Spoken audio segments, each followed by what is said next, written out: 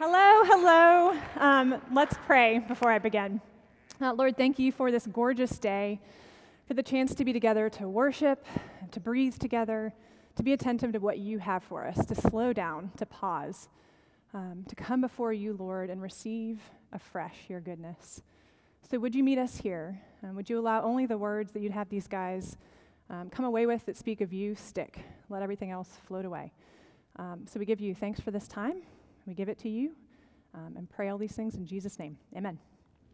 All right, so I am so glad to be with you this morning. And of course, being in front of people always gives me anxiety. So it's an ironic joy to be here to speak about anxiety. Even though I've done a lot of research and I've done therapy myself, and I am a therapist, I still experience anxiety. Right now, my knees are a little shaky, and my stomach is clenched, and my breath is kind of short. So what's the deal with this? Am I a bad Christian? Am I a terrible therapist? Am I failing in some way because I'm feeling this? Do I not have enough faith? I don't really think so. I don't think so. It's tempting to take certain scriptures out of context and apply them like Band-Aids to ourselves to try to stifle the bleed of anxiety. Don't be anxious about anything. Do not fear. Do not let your heart be troubled. Hey, if that's helpful to you, knock yourself out. Go about it that way. But that hasn't been terribly effective for me. It's about as effective as someone telling me, chill out, Liz. You just need to relax. Calm down, Liz. Well, there's good news for us, folks. Nowhere in Scripture does God try to shame his people into calming down. We don't hear him say, if you could just chill out, then I could finally get my work done. Instead, we're met over and over with the message that God's love is coming for all parts of us, and even, and maybe most especially, our anxious parts. There is no part of you that the Lord does not love, and no part of your life that he does not pursue you in. His love pursues you in the past that you worry about, and his love pursues you in the future, and the future of your what-ifs, all of your what-ifs. His love pursues you in the most difficult, irritating, unfinished, and struggling parts of yourself, whether that's your anxiety, your sexuality, your eating disorder, your perfectionism, your hypocrisy, or your depression. You are never, never left alone in your struggle. And in the Christian story, your struggle is never wasted. So take a deep breath with me and listen to this reality. I pray that out of his glorious riches, God may strengthen you with power through his Spirit in your inner being, so that Christ may dwell in your hearts through faith. And I pray that you, being rooted and grounded in love, may have power together with all the Lord's holy people to grasp how wide and long and high and deep is the love of Christ, and to know this love that surpasses knowledge, that you may be filled to the measure of all the fullness of God. And that's Ephesians 3:16 through 19.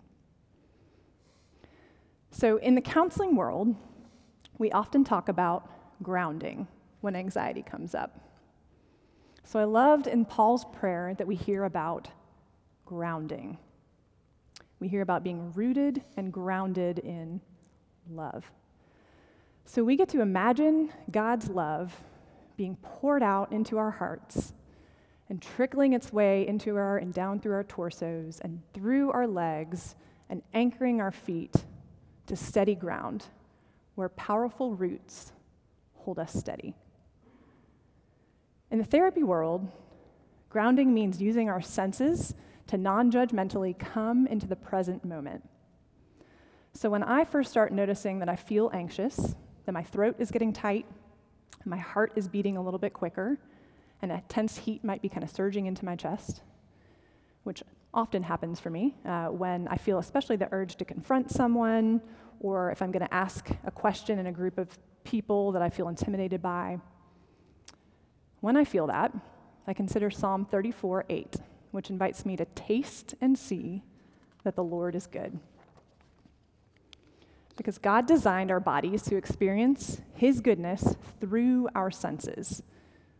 So to experience through our senses. Taste and sight are two of them. And then we've got hearing and feeling and smelling, right? So with a deep breath, I'll take a moment to pay attention to the warmth of the sun shining on my face. I was literally doing that walking up here, just feeling that sun shining on my face. Or I'll bring my attention to the feeling of my toes gripping the shoes that are protecting my feet. Or I'll take a sip of my coffee and just allow that delicious, creamy, in my case, tart taste, just bringing my attention to that taste of the coffee on my tongue, enjoying it, allowing that goodness to just be with me for a moment. So I'm not trying to fix my anxiety. I'm bringing my attention to how God's goodness is coming at me through my senses right then. I'm finding the better story even as I acknowledge that, yep, my old friend anxiety is back again.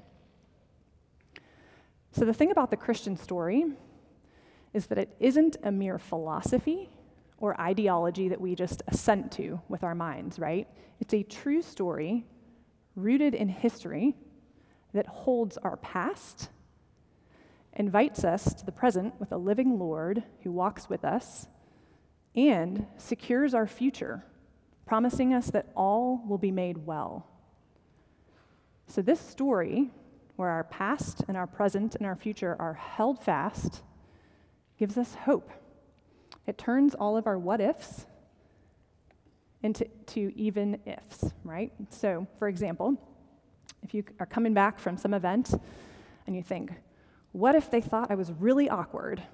That becomes, even if they thought I was awkward, I am secured in the love of Christ. What if I don't get that assignment done? Becomes, even if I don't get that assignment done, I am secured in the love of Christ. What if I don't get into grad school? Becomes, even if I don't get into grad school, I am secured in the love of Christ. What if my parents get divorced? Becomes, even if my parents get divorced, I'm secured in the love of Christ. What if someone finds out about my addiction to pornography? Becomes, even if someone finds out, I am secured in the love of Christ.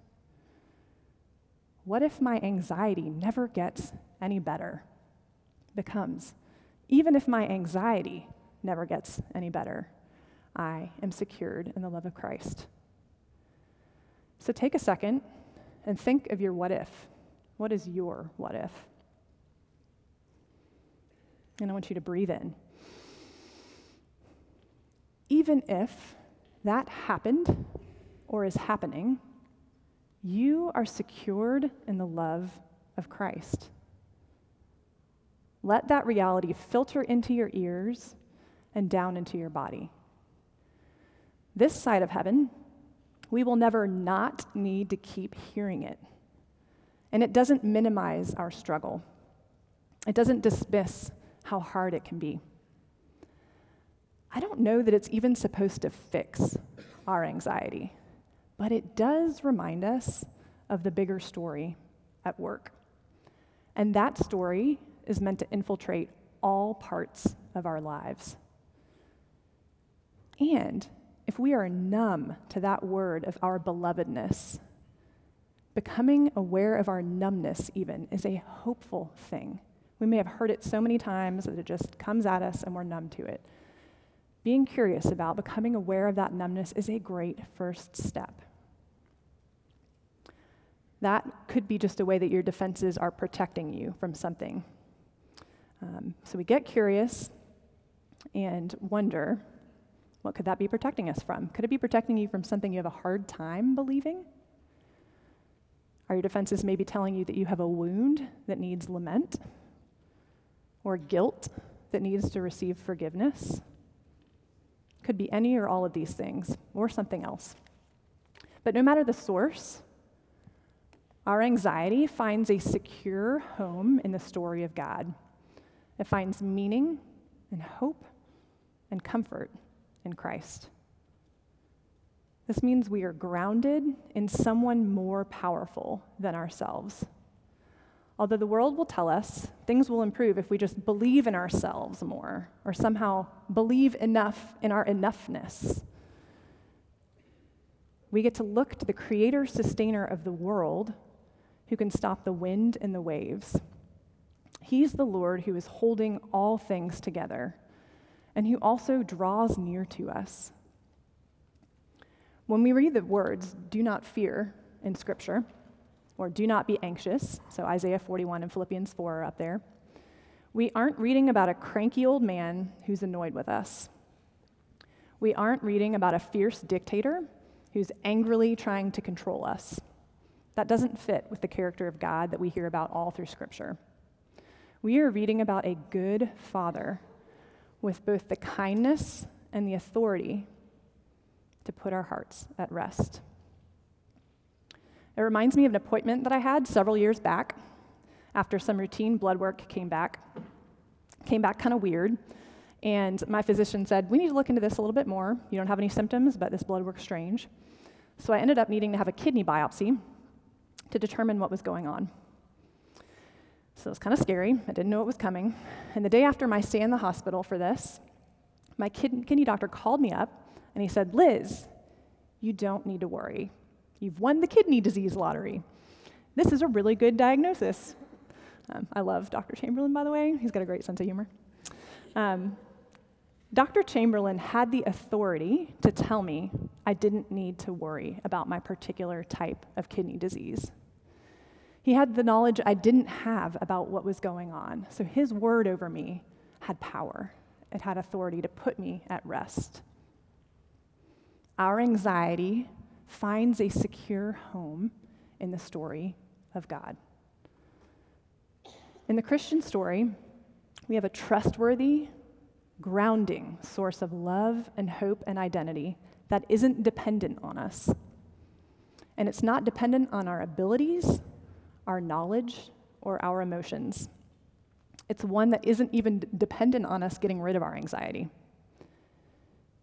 Like Paul says in Ephesians, we need a love that is wider than our worst fears, longer than our what-ifs, higher than our greatest anxieties, and deeper than our pain. We need a love that surpasses knowledge, found in the person of Jesus Christ. Everything hinges on him. So it's always worth slowing down and looking to and at him when we're struggling and when we have questions about the tough things of life like anxiety. Looking at him helps us to understand what to do with emotion. And that's what anxiety is. Anxiety is an emotion. And it's to even give you background on that, emotions, we have a sense for what they are, but we kind of forget that they are energy and motion in our bodies.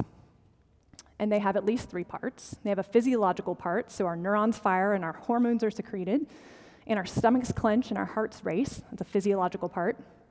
They have a subjective part, where that's happening unconsciously for us a lot of the time, and we interpret that physiological experience. We might put a word to it: nerves, worry, anxiety, right?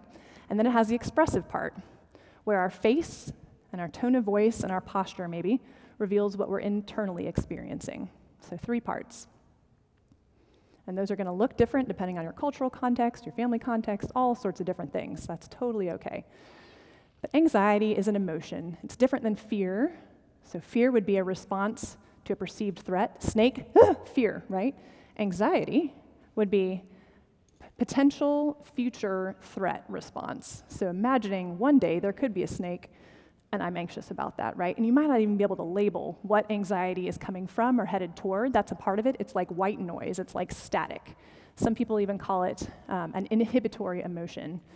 So it's keeping us even from being able to pay attention to what other emotions might be happening, what else is going on in our story. It is this distracting static. So, it's an emotion. It is not a part of your identity. It's not who you are, even if you have an anxiety disorder. And actually, it's not an enemy. It's an emotion. So going back to Jesus in the Garden of Gethsemane is an incredibly helpful picture of struggle with uncomfortable emotion. And anxiety is a pretty uncomfortable emotion. So we're going to head to this text, keeping in mind that our man God was sinless, right? He was sinless. So his emotional experience cannot be attributed to sin. Can't do it. Not allowed. So from Mark 14:32, this is right after Jesus has predicted that his disciples are going to desert him. So just imagine that. That's a pretty intense thing to even be aware of. My friends are going to desert me. So it says, they went to a place called Gethsemane, and Jesus said to his disciples, "Sit here while I pray." He took Peter, James, and John along with him, and he began to be deeply distressed and troubled. "My soul is overwhelmed with sorrow to the point of death," he said to them. "Stay here and keep watch." Going a little further, he fell to the ground and prayed that if possible, the hour might pass from him. "Abba, Father," he said, "everything is possible for you. Take this cup from me. Yet not what I will, but what you will." So here we have the God of the world with skin on, engaging in some really noteworthy things. Not only do we read that he experienced deep distress and sorrow and overwhelm, a very appropriate reaction to what he knew was about to come, but he let that wave of emotional energy pass through his body and fell to the ground, right? He engaged it honestly, calling out to the Father. And he didn't spiritualize it. He didn't merely say, well, I know I'm going to resurrect, so I'm just going to bypass this emotional difficulty. It's not what happened. First, he invited his friends in, asking them to sit with him while he prayed. Not only did he share with them the difficulty and extremely vulnerable emotional experience he was having, he humbly asked for them to stay with him instead of avoiding the discomfort of potentially being a burden to them, right? Then he offered up a true and honest request to the Father. He didn't hold back. He asked for what he wanted, while also saying, "Yet not what I will, but what you will. Thy kingdom come, thy will be done." So sometimes we miss this. We read Jesus as this uber spiritual dude who skated through life, spouting scripture and merrily doing the will of the Father till things got hard at the end. But that's not the picture we have when we slow down and we zoom in. We're given the picture of a man feeling incredibly hard things, wrestling with God the Father, and living in the tension of longing for all to be made right. And he's the most faithful human to have ever lived, right? So this gives us hope. When we're tempted to isolate from others because of our anxiety, we can remember Jesus leaning into his friendships and asking for support. He allowed them to see his messy emotional experience. When we're tempted to minimize our anxiety, we can remember Jesus saying his soul was overwhelmed with sorrow to the point of death. Does not sound very minimized. When we're tempted to shame ourselves out of our anxiety, saying, I should just have faith that it's all going to be fine, we can remember Jesus falling to the ground and wrestling with God. When we're tempted to avoid our anxiety by distracting with it, maybe through theologizing or rationalizing, or maybe judging the theological accuracy of someone else, not that I've ever done these things, we can remember Jesus' faithful embodiment and confession of his anxiety as he moved through it and offered it to the Father. And if we can't even imagine a day where anxiety will not rule our lives, as it's one of the loudest and most paralyzing realities we experience, we can look again to the Father, ourselves, and say, please help. Please take this cup from me. I can honestly say I don't know if God will take that cup from you, if that's your experience. But I can also say, honestly, with every fiber of my heart and being, he will not leave you alone in that suffering. And he still has good and beautiful things for you in that suffering. In the Christian story, anxiety is not an enemy, and it isn't something to be fixed. It isn't something to be ashamed of either.